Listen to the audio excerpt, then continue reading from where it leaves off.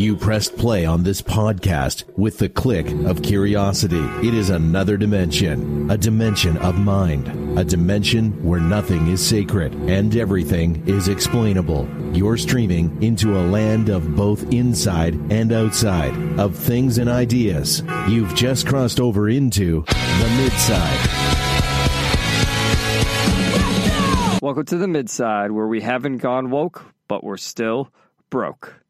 I'm your host, Justin M. Lesneski, the hopeful bromantic, and I retroactively and proactively denounce anything anyone has ever said and ever will say on this show. This week, we actually have a little bit of different farce to talk about, which is a little bit refreshing this year, where everything has been DeSantis, Florida, Disney, all the same stuff over and over again. However, some of it is about San Francisco and Silicon Valley. I mean, these are the farce capitals of the world. I don't know what you want from me when we're coming up with this content. There's only so much we can work with. There's also a little bit of a straight edge farce. Not that straight edge is farcical, but farce that leads me into a straight edge rant. So look forward to that. First, let's bring in my co-host. Joining me this trip from Dale's Lawn, identifying as a woman to forgo his white male gay privilege, William Green. Hello. Yeah, it's interesting. We've got a little more entertainment farce, I think, this time. But it's all racism, it's all homophobia, it's all sexist, it's all the same. But I think we can draw it all connected to the theme of this year, which seems to be this over the top racial farce. That's one of the themes of the year. You forgot all of the trans farce as well. That's Come true. on, man. That's true. All right, anything going on with you? Kickball's over? Kickball's over. The new season will start up in a week or two. So I'll have practice, I think, coming up. A couple practices. And then back to the diamond. Back to the competition. Although do you Justin, guys ever have an off season? I think they kind of have, like, over the winter. They don't really do it. But like there's a winter here in California. I know what you're saying. But yeah, you read my mind. But yeah, the spring one. This is the one that gets a little bit hot. I got to remember the sunscreen every time, or I'll turn into a lobster. Yeah, we're getting to that point. It's that point in Florida where we're right in the ideal part of the year in Florida. Yeah, where it's that nice. It's not too humid. It's really nice if you go out and walk around at night. This is, if anyone's wondering, this is the time to visit Florida.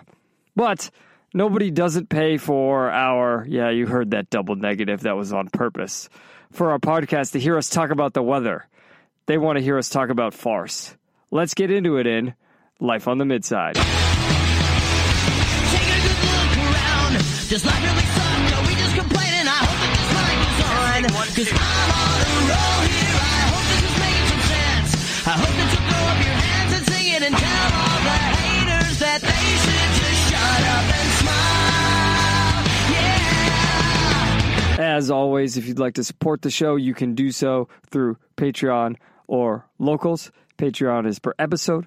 Locals is per month. That's the midside.com/Patreon or the midside.com/locals. We accept any and all support, including, and perhaps most of all, affirmations. The first bit of farce I want to talk about this week, William, is a headline. And we don't even really need to go too deeply into this story, because the headline is farcical in itself. Now, I know what you're thinking out there, Midsiders. Since when do we give into clickbait headlines? Well, this is when we give into clickbait headlines, when they're just accurately portraying what the story is about. And what I mean by that is, this is a very, very simple story. This is a very simple story that could be reported very straightforward. But the headline in itself shades it in a way that makes it so they've completely changed what the story is about. So what is that headline? This is a Business Insider article reposted on Yahoo News. First of all, did you notice that, William, that nowadays Yahoo News just seems to be an aggregator for all other news They're sites? just reposting everything, yeah. Right, it literally reposted with credit. It literally says Yahoo News at the top, and then there's a Business Insider logo. So what's the purpose of Yahoo anymore? It's very strange. Anyway, here's the headline. NASA has flown 24 white American men to the moon.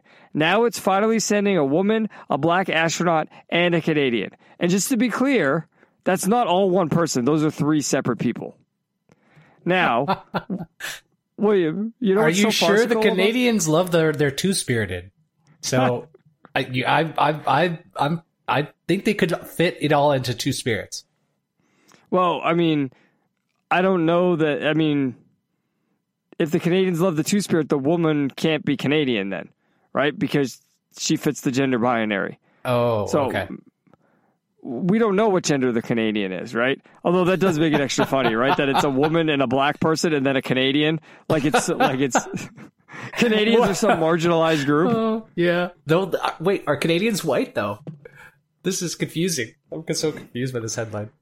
Well, right. So apparently the only white group that gets acknowledged as actually white is Canadians, or non-white is Canadians. Every other white person is just a white person, right? Doesn't matter where you're from. Yeah. But here's why this is so farcical, William, right? Besides the fact that they're pointing out that, you know, the race and the gender of these astronauts matter, right? Here's it is. This is the first flight around the moon in more than 50 years by NASA. But that's not the accomplishment, Justin. That's not the accomplishment. I know that this is farce, but this is the serious part of the farce. This is the part that we have to laugh at. That's not the story. The most important part of this story is that we're redressing the fact that we didn't send women and Canadians to the moon. There's no other purpose to do this, right? It's not the greatness of man and the achievement of taming a frontier that is the goal. It is redressing the past evils of repressing women, literally, by keeping them in the gravity well.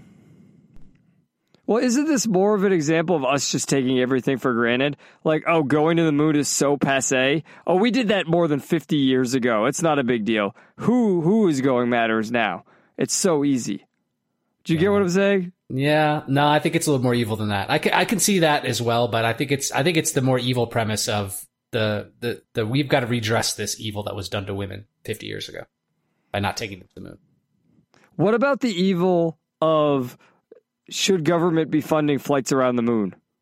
Right? We went more than 50 years I'm going to lay down a prediction here. I'm going to guess SpaceX is going to get to the moon before Artemis does, before the NASA program does. I don't think that. We'll see. We'll see tomorrow. Tomorrow's the first test flight of Starship, and Starship is definitely capable of getting to the moon. So is Falcon Heavy. Maybe not with people, with Falcon Heavy.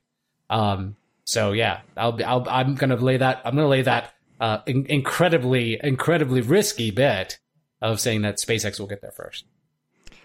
Is it because they have fewer Canadians working for SpaceX? Is that yes, what you're saying? ITAR does limit, the ITAR regulations do limit the number of Canadians that can work at SpaceX, that's for sure. Their flappy heads and beady little eyes are not aerodynamic? Yeah. And they need special food. Poutine is hard to do in space. It breaks up in space in the 0G. Yeah, you can't freeze dry poutine. Yeah, it doesn't work right. I think the NASA flight is going to be in November 2024, right? Yeah, they got to get a rocket off the ground first with Artemis. So I'm serious. They've got to. I don't think they've really proven that out yet. So now we've hit the real farce here, right? It's not who's on the flight. We've lost the ability to go to the moon. Right. That's the real farce here, right? Yeah. Although, by the way, dude, I do love when you scroll down, the picture is of there's still 2 white men in the picture. You know what I mean? Yeah.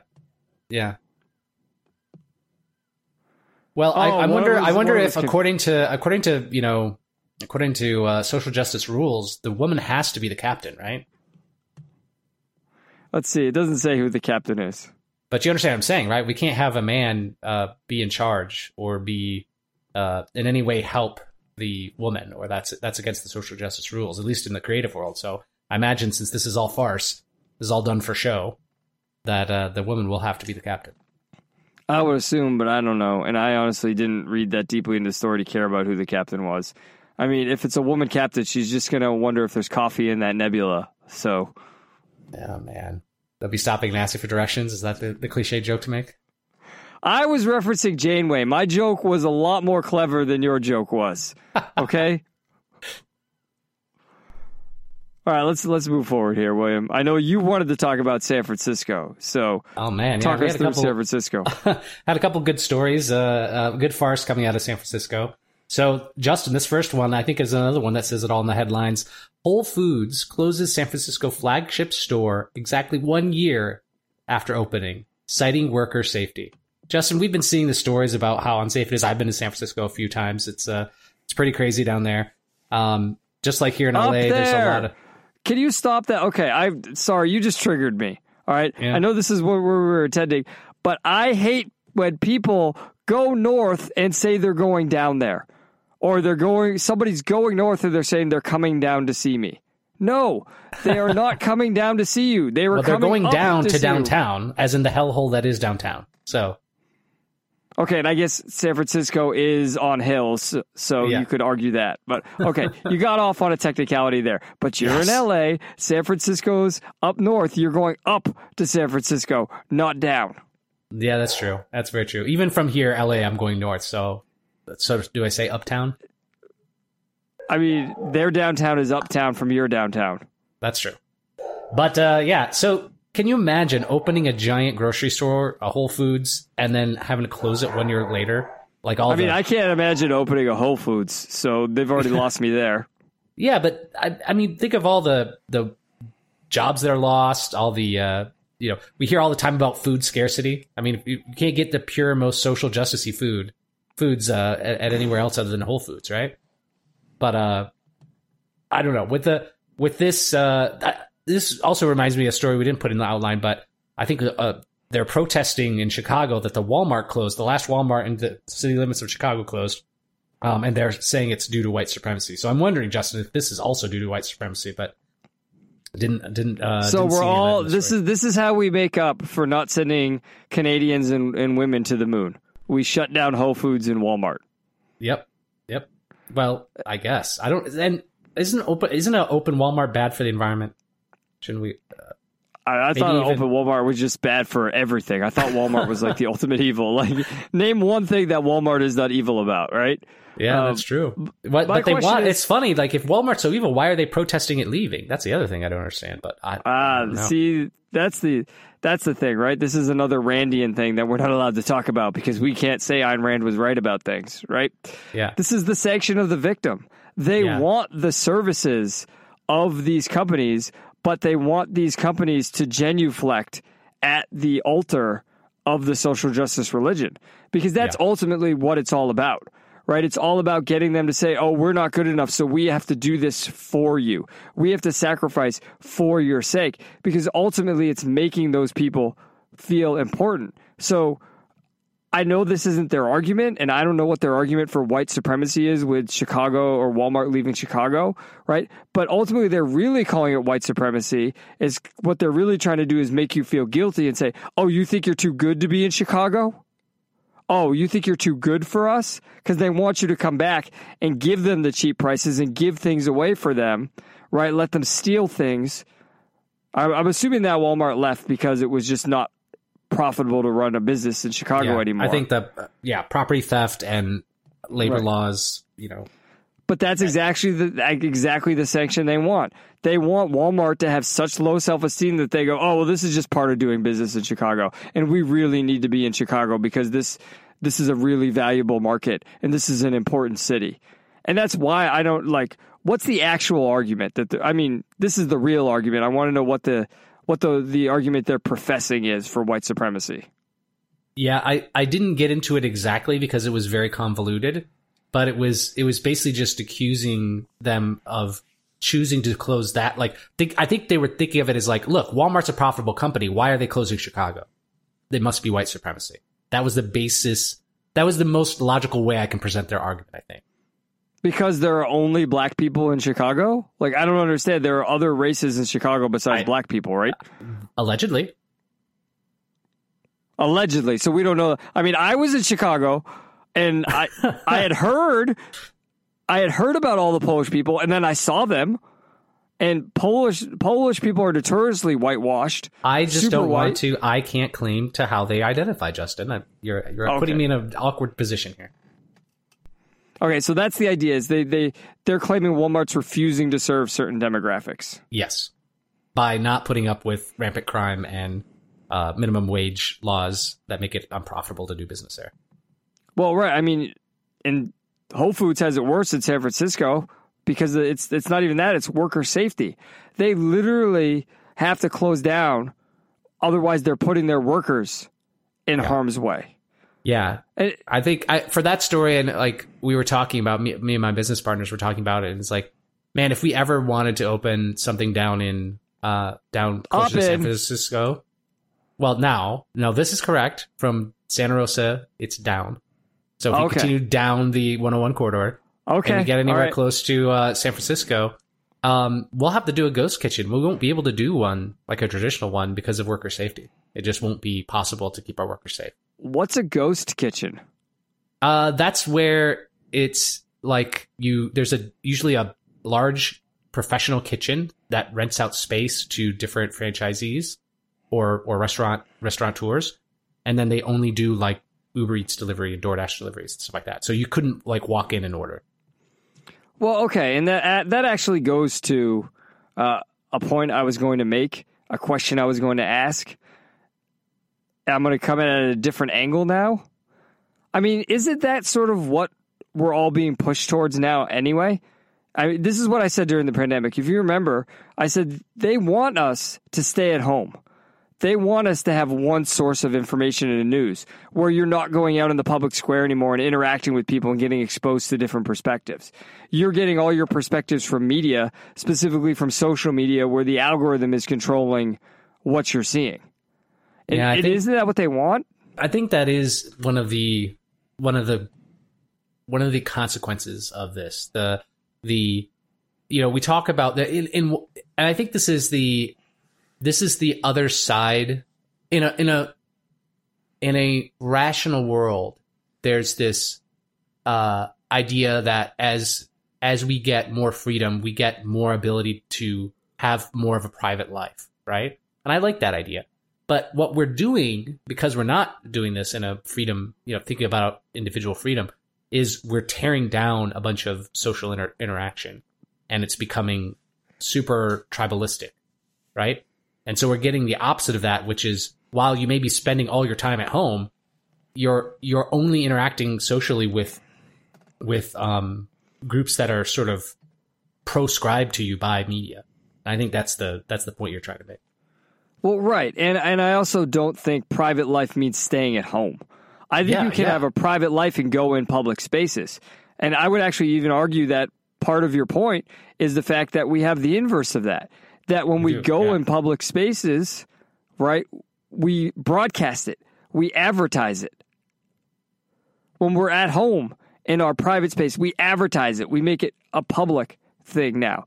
So you could even say an evidence that we have, a piece of evidence that we have less freedom is that things are becoming increasingly more public, even though we're becoming more isolated. Yep. And isolated and more public. And that's we know that the places that are the most isolated and the most public are places like North Korea, right? And USSR, communist USSR, things like that. Right. And that was the question I was going to ask. The question I was going to ask that this comes to is, how much of this is a result when we talk about these stores closing and leaving and all this cultural stuff we're talking about? How much of this is a result of the combination of technology while living in a dense city, and how much of it is a result of the culture? And what I mean is, to a certain extent, when you have so many people living so close to each other, violence is going to happen. Looting is going to happen. Theft is going to happen, right? There are going to be all of these issues. But is it really so bad now simply because of the city life? Or is it so bad because of technology? And really what I'm trying to caution here is I don't want to blame things that are a result of city life on technology and the culture when really it's an issue of human beings shouldn't be living so densely packed on top of one another. Do you get my point? Well, I think we know that there are societies and cultures that handle a level of density that is just not in the United States. Like think of Japan, there's a way to have a culture that can work, that or isn't violent, to the level that we are. I think it is still, it's technology exacerbating the culture, and probably also exacerbating. But, I was gonna say it's exacerbating. I think it's an interplay, but I still want to point back. I think the culture is the more important one, and the cities are breeding this kind of culture. So reinforcing part of it, right? Like it's reinforcing the negative parts of the culture. It's concentrating those negative parts. Yeah, and I think the next two stories really show how the culture is concentrating these negative parts of living with each other densely. Because, and this is what I'll say to preface it, William, and then I'll throw it to you. I think a really important point that made America work for so long that we need to remember is basic respect for everybody's natural rights, the social contract. And that when you go into a public space, it's not just your own rights that matter anymore. That if we're going to live in a society that respects individual rights, which natural rights are individual rights, then you need to understand that where violence begins, you're violating your own rights. You're not violating anyone else's rights, because what you are doing is allowing for other people to violate your rights. Now, literally, when you're committing violence against someone, you're violating that person's rights. I make a rhetorical point. I make a rhetorical point that all of these issues are ultimately going to punish you in the end without you realizing it, because you're the one violating the social contract and tacitly giving other people permission to violate the social contract. And I think that this story, William, about faking it in Silicon Valley points to that, doesn't it? Yeah, it does. So this is a New York Times piece. The end of faking it in Silicon Valley. Recent charges, convictions, and sentences all indicate that the startup world's habit of playing fast and loose with the truth actually has consequences.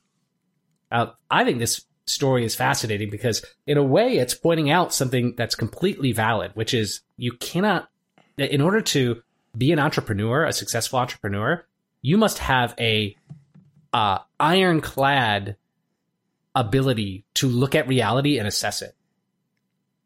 You cannot fake reality, and you cannot be lying like that. That's what a con man does. That's not what an entrepreneur does. In fact, you have to be more in touch with reality than your competitors, right? Because usually people are doing things in a way that you're going to upend if you're going to be a true sort of Silicon Valley style entrepreneur, right? You're going to change the way things, or the way people see reality, right? You're uncovering a new truth, or presenting a new product that is going to change the way people are doing things. So what they bring up, of course, is we've all sort of noticed it, this pattern of fraudsters coming out of Silicon Valley. So the ones everyone, of course, probably think of is like the FTX fraud, and was it the Thanos, the lady with the fake blood tests.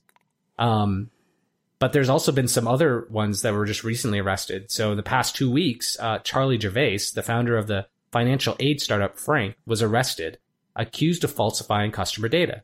A jury found Rishi Sal, a co-founder of the advertising software startup Outcome Health, guilty of defrauding customers and investors.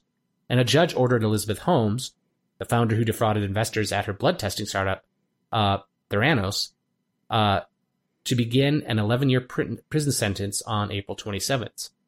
So, Justin, what do you think about this sudden realization that we can't lie? Do you think it's just because that the reason they give is it's because cheap money is no longer around? There's the financial crisis is hitting, so therefore reality's coming to crashing down. But Justin, has any of these companies ever faked it till they made it? Like, I can't think of any company that's survived this sort of disconnect with reality.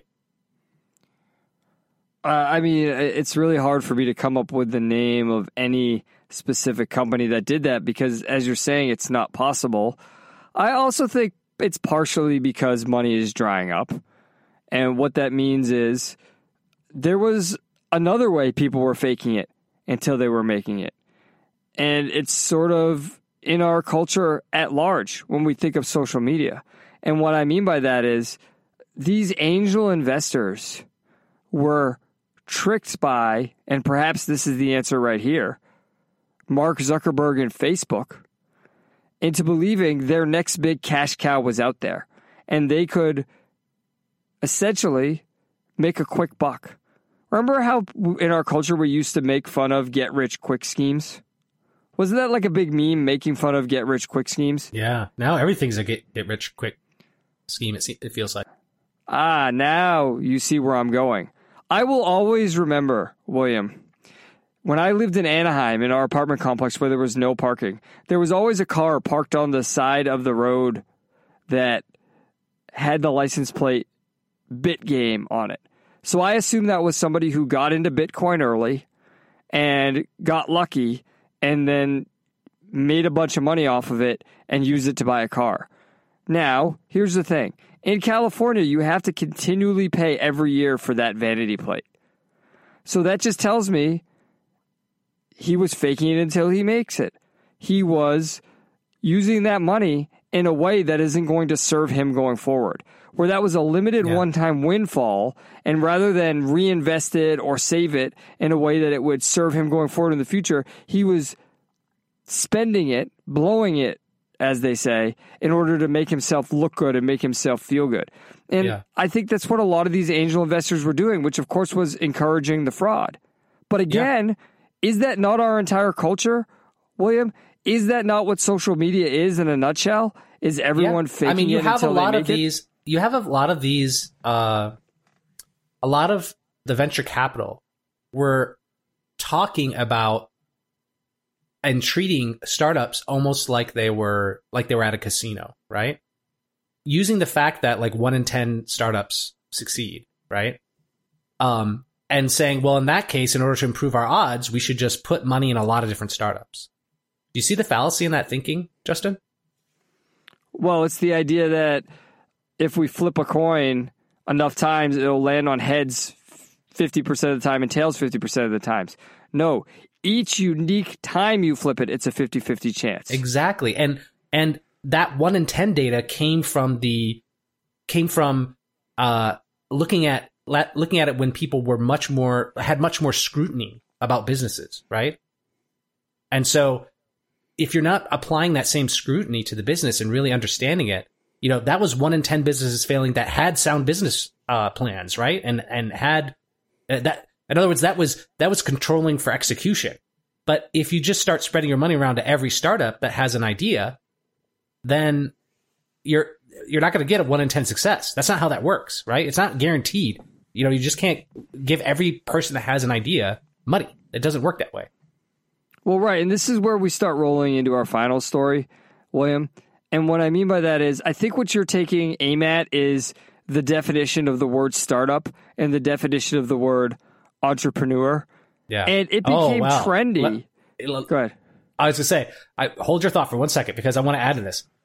They're now considering filtering for Machiavellian narcissists who are more likely to commit fraud. Is that going to stop it? If they just get rid of the Machiavellian narcissist CEOs? First of all, there won't be any CEOs left if they get rid of narcissists because that, like, if you're going to be a successful entrepreneur, that's going to bias you towards higher narcissism. It just does. The people who are willing to take on that kind of work are going to be more lean towards that sort of thing. But yeah, if we just filter out the Machiavellian narcissists by using psychological analysis, we'll just not have fraud anymore. Yeah, as if like you can perfectly plan it that way. Especially with a culture that's completely fraud-based, because as I was saying, and I think this is why you stopped me for a second, it's not just the Machiavellian narcissists who are claiming they're entrepreneurs or claiming they're startups. Or it became, do you remember how it really became trendy for people to be like, oh, I want to find somebody to build my empire with, right? Like, this is something Adam Carolla talks about, where Adam Carolla is like, nobody can just have a job anymore. Everybody needs to be fulfilled by their job. You know, fulfillment isn't like your family. It isn't what you do with the money you make from your job. You need to have a job that you do 24 hours a day and you're fulfilled by it. Isn't that a way our entire culture has been faking it for, I don't know, half of our adult lives. Yeah. Yeah. And I would say it's not necessarily bad if your job is that fulfilling. That's great. Right. I could see, I had some teachers, very rare, but I had some teachers that education and educating students was really, they were passionate about it. Right. They loved that, but they also had other things in their life that they loved. Right. It wasn't all education, right? All teaching all the time. But on the flip side of that, you have to think about your values, and yeah, it's work should be part of that, but there are other values than work. There are other values than work, but my point is you're not even working. You're putting up the front that you're working. Oh, I'm an entrepreneur. Oh, I'm a startup. Oh, I'm going to build an empire. You are saying these things to create an image that you're worried about what other people think. Because, let's eliminate the Machiavellian narcissist. Who we're not eliminating is the second-handers who say all these things and do all these things to impress other people. And those were a large amount of people getting money from these angel investors. Absolutely. I think there's another thing that this connects to, and it's something that we've talked about, or I've talked about, I think, a little bit before, is this idea of the end of long-term thinking, right? And and you can see that with the, even the interest rates changing so rapidly. No one's able to do any long-term planning or long-term thinking, think of long-term rewards. I bring up SpaceX because that's a good example. Elon has said in many times publicly and when I was working there even, that he wouldn't go public with SpaceX until the day that they landed humans on Mars. And the reason for that is he doesn't think the public will think long term. The first time they have a setback, everyone will sell their stock and the company will go bankrupt. Right? And he can't do that. He has to find people, investors who will think long term, think in terms of decades and decades and 50 years, right? To colonize Mars, to see the payout. The payout for SpaceX comes when they land humans on Mars. Not before, right? Doesn't mean they're not going to be profitable before then. But they're thinking in terms of decades, and that kind of thinking in business just doesn't happen anymore. It's why we can't build power plants. It's why we can't build new refineries. That we're prevented by the culture and the government and to think in those sort of super long term projects and years. Right. The only thing doing things that long is government, and even then not, right? Because the whims of the government change every election cycle. When they're supposed to. That's the point. Government is supposed to be short term so that people can be long term. They're supposed to be stuck in gridlock to prevent them from stopping people from doing things in the long term. However, we've all got stuck in that gridlock cycle because of what you're saying, and also because of the psychological trick of calling yourself an entrepreneur. Yeah. You're not an entrepreneur. Go ahead. People are substituting that long-term thinking. They're parroting, like you were talking about faking it. What they're faking is that long-term thinking when they say, oh, I have this great idea, and then they fake the number of users so that people will invest in them. What they're doing is they're faking that long-term thinking, right? Right. They're not sticking to their premise of like, oh, this will work in the long term. Here's how we get there. No. That's not what they're doing. They're faking the data to say, well, look, it's already paying off, right? Not just the long-term thinking, William, the long-term psychological payoffs to the effort as well. Oh, look at all the users we have already. Oh, I'm an entrepreneur already. You're not an entrepreneur. You're a dude who had an idea and you'd like to try and make it. Right. You're not an entrepreneur until you've actually succeeded in the long term. What do they say? Most businesses fail within 2 years. Okay. Get past those 2 years, then talk to me. Right? Yep. Yeah. Are you a wrestler when you step on the mat? Technically. But I've heard of wrestlers who won for many years, but didn't say they thought they were a wrestler until, their senior year or their junior year. That's when things really started to click for them. And what does that say if somebody at that high of a level is saying, oh, well, this is when I really started to wrestle well? Mm-hmm. And then there are people below them posting on social media and acting like big shots like they're wrestlers. Do you get the point I'm making? Yeah, I do. And I think it fits perfectly with what you're saying. And I think it leads perfectly into this final story, because when I think you take the short term, long term, I think it makes my straight edge point so well, William. Okay, so one thing we haven't talked about is how Bud Light has decided to have Dylan Mulvaney sponsor their product. Dylan Mulvaney is a trans activist and influencer. Now, William. Also a clown. She's basically a woman-faced clown. Okay, you said she. So here's my question, because I'm not steeped in this, and clearly you're saying clown. You know more than me. That is a character. Yeah. Okay, so this is a man dressing up in drag like a woman. Well, I think they've done surgery as well, but it's still a clown. Okay, well, that's what I was wondering. Okay, so they've done, this person, he or she has done cosmetic surgery to appear to look like a woman? Yeah, I believe so. Okay, but we don't know if there's been any I haven't dug deep enough, to see what surgeries are involved and what transition steps have been taken. But I'm telling you, just from watching the videos, this person is a clown, a literal clown. Okay, so when you say that, I'm going to make a comparison here that, at the risk of, and we're going to piss off that demographic anyway, because this is about right-wing beer, right? Because beer is right or left-wing, right? What? That's right. Beer has a political standpoint now, right? This reminds me of Blair White. So, the description you're making. And the reason I say that, William, is I'm sure you've heard me say this before.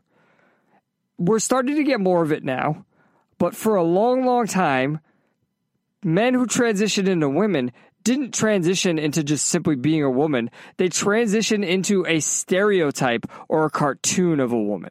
Yeah. And that's they put on the thing that got the Stonewall riot survivor in trouble. It was his sign that said had a no sign over a woman face. Right. Well, to me, that's what I look at Blair White. Blair White is putting on woman face, and that there is mental issues there beyond the gender dysphoria. It's also, look, I've said this before. I agree with the idea that there are socially constructed gender norms. That I think both sides are right. I think there are things that the genders have naturally, physically, and psychologically, but I also think a lot of gender norms are constructed. Like if a boy wants to wear pink and play with Barbies, who cares? Like that's socially constructed, right? But then again, the product is designed in specific ways because of what the tendencies of the genders are overall.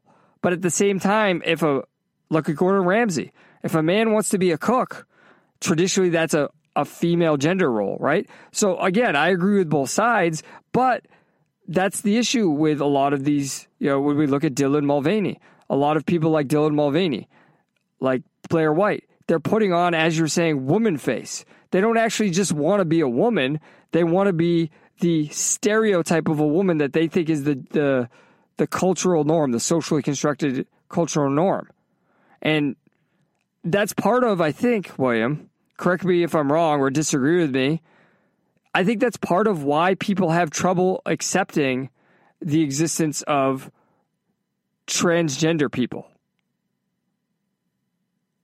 Yeah, I think that could be part of it. I think that's uncomfortable, isn't it? It is uncomfortable. Watching Dylan Mulvaney is uncomfortable. For anyone who has self-esteem, it will make you very uncomfortable. It is very similar to blackface. That's why people call it woman face, right? It's a performative thing. And yeah, you could say, oh, she's on TikTok, so everything's performative on TikTok. Yeah, sure. But I doubt that she's any different in real life, right? This is everyone she meets is going to see this performance. Right. And then there becomes issues of how does that affect actual people who have, want to transition and they don't want to be woman faced or man faced. Right. Yeah. And there are people like that. I know we always have to be clear about this because people feel the need to throw the transphobia charge around, but there are people who aren't putting on women face. There are people who have transitioned that aren't putting on woman face, right, or man face, right?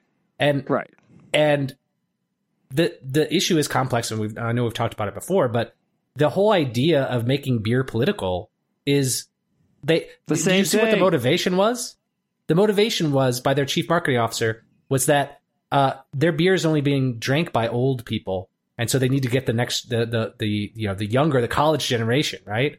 And so they have to branch out to I guess to trans people and people who are social justice. That's gonna help. That's gonna have Bud Light survive in the future. Is that how you expand your audience, by alienating your current audience? Well, the issue Bud Light is having is it's really hard to market to a demographic of kids who don't know who they are because they've been told they don't know who they are. And they're told they don't know what to believe in. Because I've told you this before, at school, most people need to be something.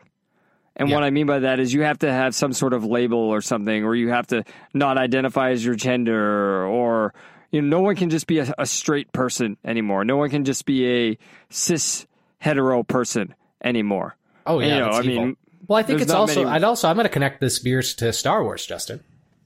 This is the same thing Kathleen Kennedy did with Star Wars. They're like, hey, we want to get women, so therefore we're going to alienate all the existing fans in order to quote unquote get more women. Right. That is their business plan. Remember when the Boy Scouts did that, and we talked about that, where the Boy Scouts were like, "Wait, there's a 50% of the market out there. Let's open up to women and girls of the Boy Scouts." Yep, it's the same. But the response isn't any better. So the reason we're talking about this isn't just Bud Light, right? I mean, Bud Light's decision will be bore out by the marketplace. We'll see what happens to them. But when we're talking about these fake entrepreneurs and this fake it till you make it, you sent me this, William, and it's Georgia conservative Seth Weathers decided to start a business that would allow right-wingers to boycott the brand and drink a 100% woke-free beer. So he calls it Conservative Dad's Ultra Right Beer, and this headline claims it has thousands of orders. So there's a couple of things going on with this article. First of all, William, this is just pure get-rich-quick opportunism, is it not? It is. It's just somebody who sees an opportunity and is like, oh, I'm going to market this. But then this is also the news media stirring this up as if it's a big deal. Yeah. All this free marketing. I love it. Yeah, I mean, it's free marketing for the guy and he's making money off of it, but his product, William, isn't a product. What does it do that's different from any other beer? Explain it to me. Doesn't buy ads from Dylan Mulvaney. So that's it. So the actual beer. I guess there's no difference. So the Justin, actual beer. When in the 80s and 90s, wouldn't this be an SNL sketch? Yes. And not something happening in real life? Yes. Yes, completely. Because this is the thing where conservatives are messing up. This is the thing, and I'm going to lead into my straight edge point because there's one point I want to end here. But this is how conservatives are messing up. Another article I found this week that's related to this is conservatives are plotting text warnings on woke products. And this group by a company called Consumers Research, which isn't the same as Consumer Reports, if you ever read that, or Consumer Reports for Kids as a kid. The Consumer Research was apparently founded in 1929 with a mission to educate and protect consumers from harmful products. Right now, does this say harmful marketing, William, or does it say harmful products? So there's a difference between Bud Light and its marketing, right? So should Consumer Research be creating woke alerts? I say no, and this is the reason I say no. Isn't it a Marxist tenet that everything is political? Haven't we talked about this before with Batman versus Superman? Where they say, on this earth, every act is a political act. No, every act is not a political act. This is the right internalizing the left's premise that you have to start buying your products based on the morality of the product, not the quality of the product. Whereas I would argue, like we were saying with the fake it to make it earlier, you can't fake reality, and the higher quality products are necessarily going to be the most moral because those are the ones most in line with reality. Now, is our society in the world perfect? No. That's why there'll always be issues with morality, right? When we talk about, what's it called when you export labor? I can't remember what's that called. Outsourcing. When you outsource to foreign countries and then you're taking advantage of foreign nationals in regards to, either children or having sweatshops or both at the same time. Those are clearly immoral, right? But those are issues with the greater political, philosophical underpinnings of our culture. And I'm not excusing those, but we have this idea that we can, just like putting woman face on something, putting black face on something, just like claiming you're an entrepreneur and want to build an empire, that we can, in the short term, get rid of these products and make society better. When overall, what are we doing? We're creating lower quality products such as ultra right-wing beer because what matters is the ideology of the person making the beer more than the product of the beer. Is this not, William, another example of your short-term thinking? I think it is. I think it's also another example of that this is acting like a religion, right? So the people who are not of the religion see this as blasphemy. So you can't. It's a disgust and it's a disgust response to something that's a blasphemy, right? Right. And you want to talk about short-term, long-term? Here's my straight edge point. So this guy, Seth Weathers, who is creating this beer, right? He also is apparently the CEO of Freedom Speaks Up. Let me click on that, see how many. Oh, the CEO of Freedom Speaks Up. How many followers do you think it has on Twitter? Take a guess. 1,000. Less, 700. Oh, right? Man. So this is an example of somebody calling himself a CEO when he's not really a CEO. And he also runs conservativebody.com. This is what his profile says. On a mission to help conservatives unlearn the government lies about food, lose weight, and get in shape. William. With beer? Exactly. What part of that mission is helped by consuming and selling beer? None. There's none of that can be helped. Isn't he contradicting his supposed basic mission and values by selling beer? Yeah. So I would venture he doesn't even care about food, losing weight, and getting in shape. I would think that he's just someone trying to take advantage of how that seems to be trendy among people on the right more than people on the left. Uh-huh. It's just this whole thing, right? You need to think about your values. You need to think about, and I'm not talking about you, William, I'm talking generally, and nobody in the audience and the listening right now, mid-stars are like, I already do that. I know, okay? People need to think about their values and how they apply them in the long term. Because if not, this is what we end up with. Anything you would like to add to that, William? I think you're spot on. I think that this didn't we go through this with the Chick-fil-A thing too? It's okay to eat a Chick-fil-A, even if you're not gay, or even if you're gay. It's okay to eat a Chick-fil-A. Well, and I will end with this then, William, since you already brought this up. You want to know my latest thing that I will completely invalidate someone for?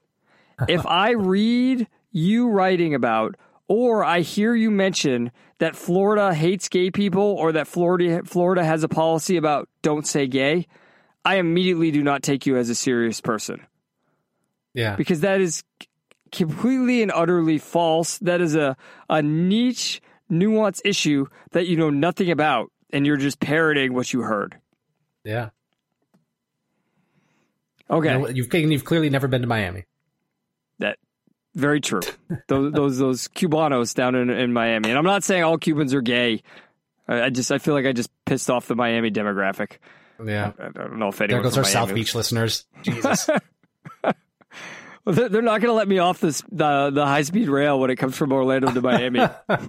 Where's that midside guy? Said all Cubanos are gay. Okay, let's move on. Let's hit up a review of Nicolas Cage as Dracula in The Hopeful Romantic with JML. Put me into syndication.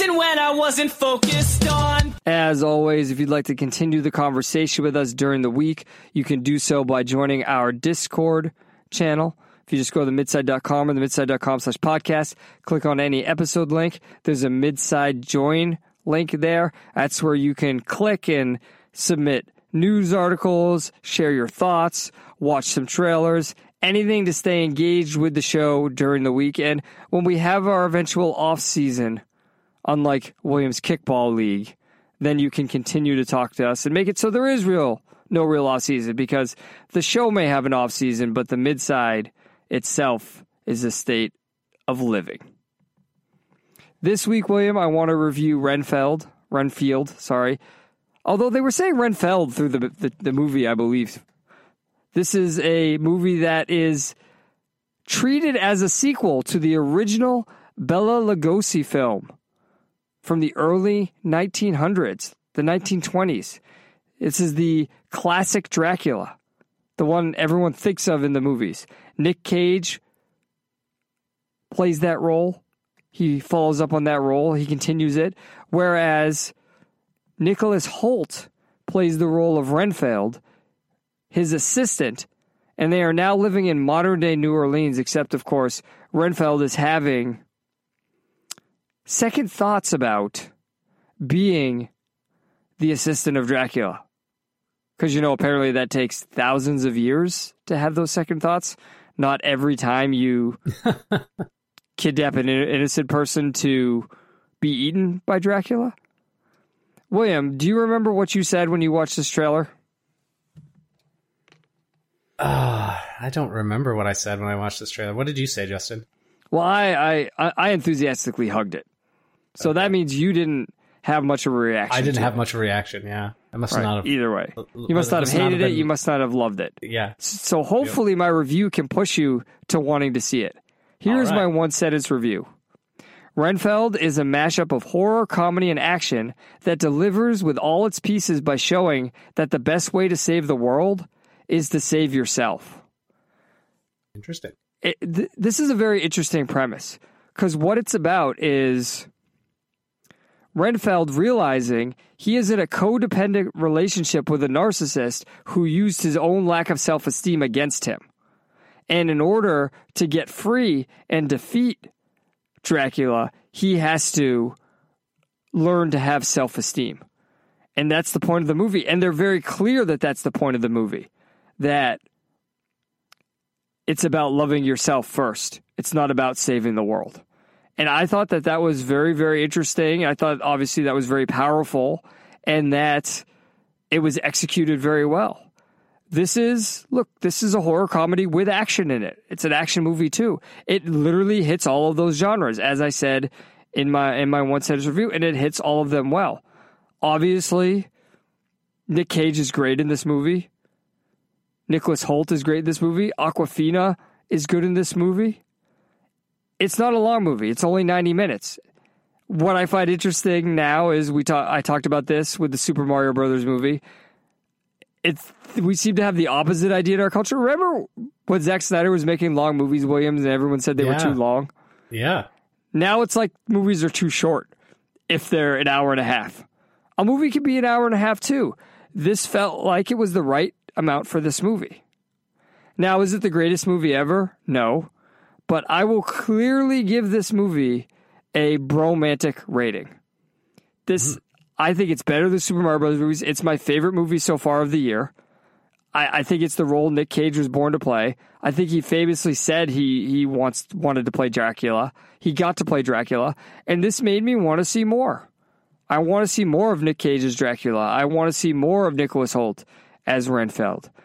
And I'm okay with bringing Awkwafina's character back too.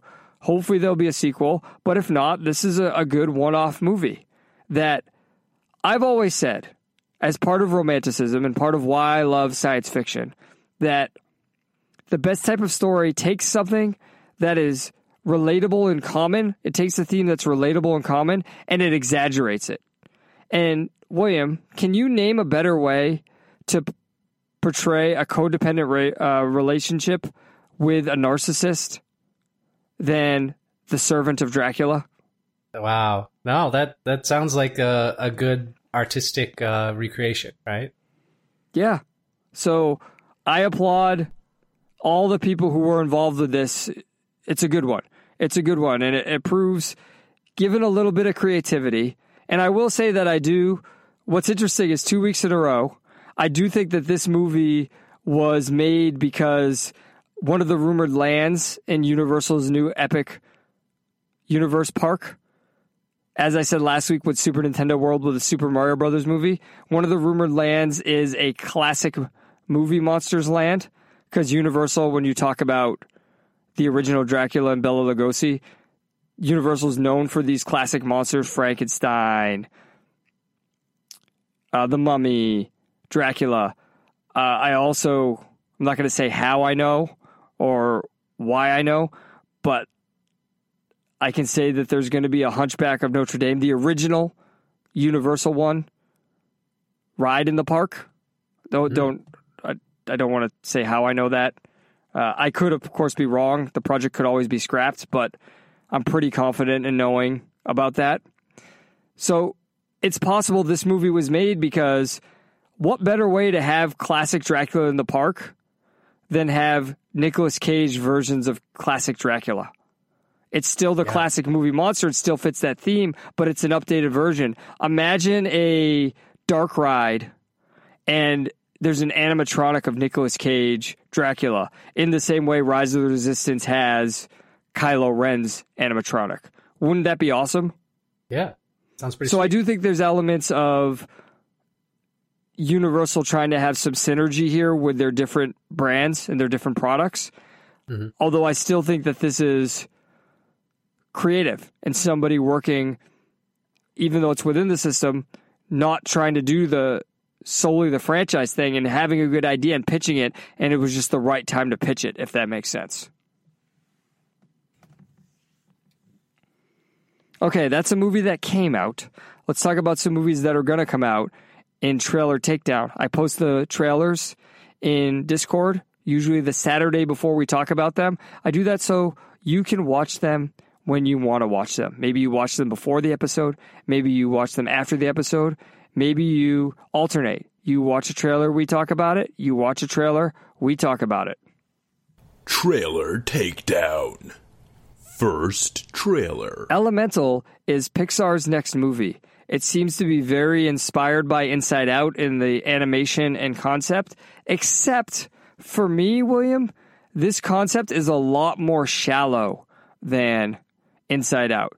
The idea of Inside Out being there are emotions inside a person's brain that are battling for that person's personality and affects what our core memories or not, and then showing the way there are different areas in the brain and how they function, is a pretty intelligent premise and well-developed premise, even if you don't agree with the psychology of it and the psychological theories it's based on. And I'm not saying I agree or disagree either way. I'm simply saying that it's a well-developed premise and you can decide on your own if you agree or not. However, Elemental seems, and I know this is ironic because the word element is in Elemental, but seems pretty basic.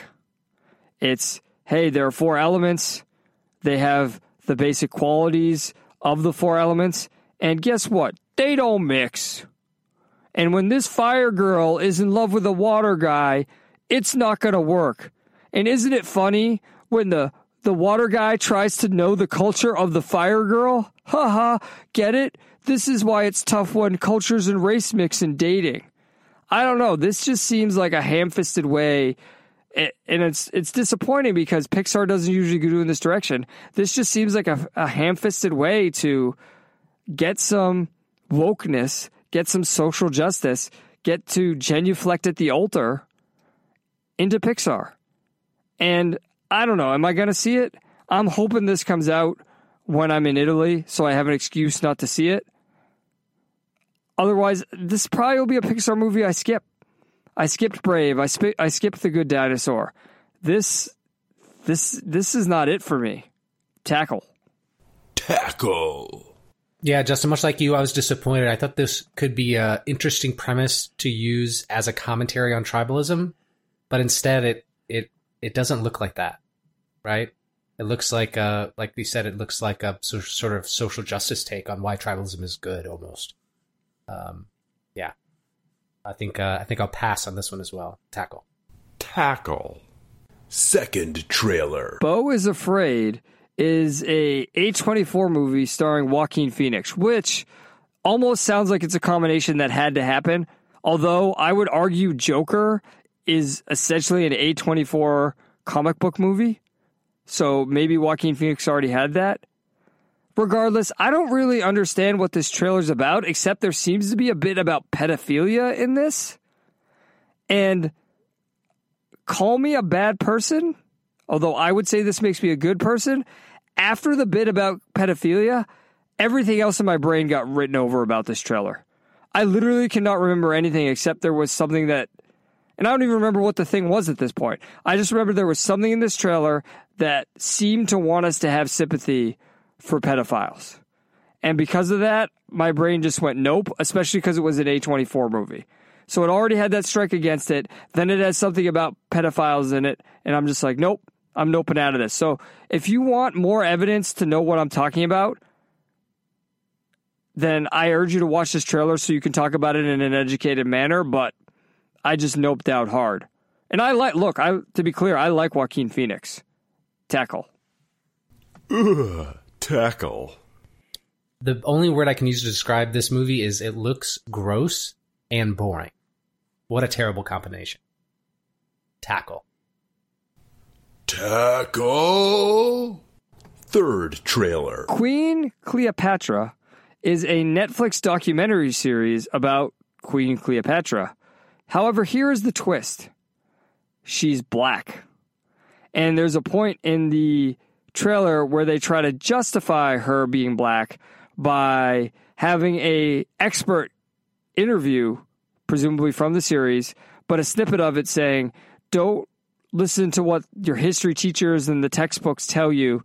And I'm paraphrasing here. I don't know the exact wording. Don't let them tell you, or don't let them distract you from the fact, or don't let them, convince you. Know that it's very likely that Cleopatra was African. And they might have even said black. Here's the deal. Egypt is in Africa. Yes. However, have you seen what Egyptians look like? And again, there was a person, another expert in the trailer immediately after that original quote that was Egyptian and had olive skin. And he was saying how good it was that Cleopatra looked like him. What? This Cleopatra in this trailer is clearly dark skin. Now, here's the deal. It's hard for me to say these things without it sounding like I'm racist. Because should race matter? I mean, I think race matters in this case. Look, there's an argument about not making the Little Mermaid white, right? About making the Little Mermaid black. Okay, I get the argument. Now, I'm going to reply with the cultural argument that, hey, this is a Scandinavian myth. There aren't a lot of black people there. But if you want to say, oh, that makes the whole point of being an outsider and being different better, fine, I can see the argument there. However, this is a historical documentary. And I'm sorry, the actress they cast does not look Egyptian. I don't know what else to say. Oh, I know what else to say. Not only does she not look Egyptian, isn't Cleopatra supposed to be like one of the most beautiful women in the history of the world? Like, William, she was the most. Well, I will push back on you this. She was the most desirable woman at the time, mostly because she would talk to men about philosophy and battle plans, and she was uber intellectual. She was right there in Alexandria, right? So why didn't they use this for body positivity? She was the most educated woman in the world at the time.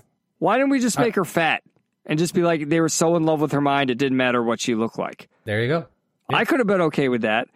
But what I was going to say to you, William, is what if they had cast Beyonce in this role? Would anyone be arguing with this? Or is it because they cast the most like basic looking black girl? Oh, man. What, are you laughing because I'm probably going to get canceled? No, I think you're making great points. Look, dude, like, do you know me as a racist? No. Right? And I'll answer that question for you. No, you do not know me I'm getting as a that racist. drop for next week. I don't really care. Like, let me put it this way. When I critiqued Hamilton, was any of my critique of Hamilton, it was stupid that they did it with an all-minority cast? No. No, my critique of Hamilton was they tried to make him a big government guy. And I was like, they tried to turn this into something it wasn't. In fact, you know what? That's kind of cool that they were like, you know what? We're going to retell the history of the Founding Fathers with all people who would have not been around at that time. All right, fine. I'm down with that. Cool, whatever. Like, that's your concept. But when your concept here is, we're going to do a historical documentary and cast the lead as someone she wasn't? No, I can't. Tackle. Well, Elon Musk is the richest African American in the world, right? He is not black. This should be an easy thing to understand. We know from history, from paintings, from artwork, from sculpture, we know the entire genealogy of Cleopatra. She was a Macedonian Greek. And we know what she looked like. Yeah, that's what I mean. We see it in art. We have it documented in history. Like, we know her entire genealogy. We know from accounts, second and third hand accounts of her, all consistent. We know who she is. We know what she looks like pretty fairly, right? This is We Was Kang's meme on steroids. This is the equivalent of the Scientology movie for the Nation of Islam. This is a fantasy. This is black nationalism propaganda, and it's as bad, Justin, as the Woman King. It literally is as bad. It might be worse. It is just crazy, right? This is part of a conspiracy theory that's been around since the founding of black nationalism. That all the inventors of the olden times are all black. Everyone that's good, black. This is just crazy. I don't know how Netflix, how they do this after the failure of Woman King. But hey, we're talking about it. I don't think this is going to be interesting. So I'm not going to watch this. Tackle. Tackle. Final trailer. The Last Voyage of the Demeter is the adaptation of one chapter of Bram Stoker's Dracula. Now, I know what you're thinking. I was just talking about a Dracula movie. Do we need another one? Oh, what happened to originality? Oh, now it's all Dracula stuff. Well, vampires and Dracula movies have been made forever. These stories have been told forever. They're part of not just the mythos of American culture, but of human culture. Likewise, you're probably thinking, oh, one chapter from a book? Yeah, I get it. Let's stop adapting material. But again, one of the most famous books ever written, Bram Stoker's Dracula. And finally, the point I want to make is execution matters above all. And the chapter they've adapted is the chapter in which Dracula's body is transported via ship to the United Kingdom. So this is the voyage in which the ship and its crew, and I don't know the ending because I haven't read the chapter, and obviously the story keeps going, so somehow the body gets free, although if Dracula is free on the ship, he can presumably, I don't know, fly across the ocean? Again, I haven't read the book. I haven't seen the movie. However, this is that story. I think it's very creative to take one chapter that could be a whole story and make it into a full story. I think that's cool. And I think that this is very well produced. I thought this trailer, this was shown before Renfield, I thought it was very well done. The idea of sort of a enclosed space story, a bottle episode about these people on the ship, a horror movie about people on the ship trying to get away from a vampire, the ultimate vampire. I thought the cast was pretty good. I like this. This is one that I would be willing to see. You know, I'm not a huge horror fan, but this is a horror movie that I would be willing to see because it's a more creative horror movie. Hug. Hug. Horror's not my genre. So that being said, this looks like a fun, self-contained story, right? And I think that looks like it looks like it's a decent adaptation as well. I am a little worried. It seems like a little washed out, and I wonder if that's just the style or if it's just the preview. But other than that, I think this looks like a okay horror movie. So this might be something I watch around Halloween time on Netflix. So that makes it a Netflix and Hug. You just needed a hug, and you didn't want to have to go back and talk about the other three again. That's true. That brings us to the end of this episode. What did we learn this trip, William? I learned that everything's political, including shutting down Walmart in Chicago. Justin, what did you learn this trip? Similar to what you were saying, I learned that I'm going to boycott any product that makes its marketing not about its product, but about its politics. I'm done with it. I want you to make me a good product. I don't care about anything else. And you can call me pragmatic. You can call me immoral and evil because of it. But I think your approach is short-term and my approach is long-term. So we'll see who wins in the end.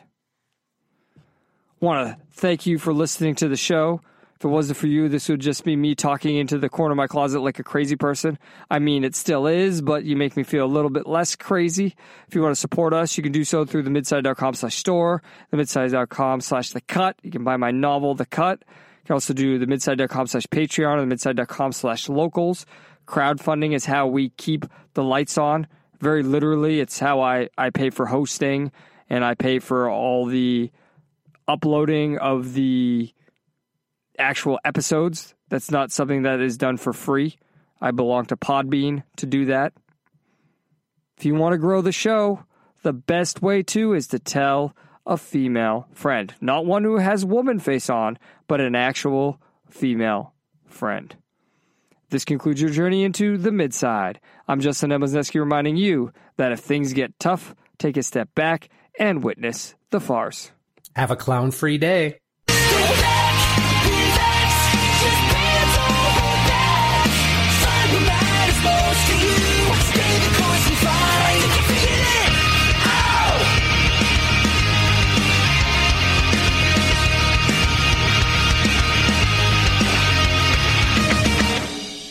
So we're not releasing Midside beer in the Midside store?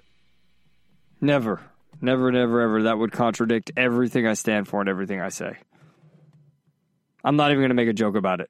Just never. Good.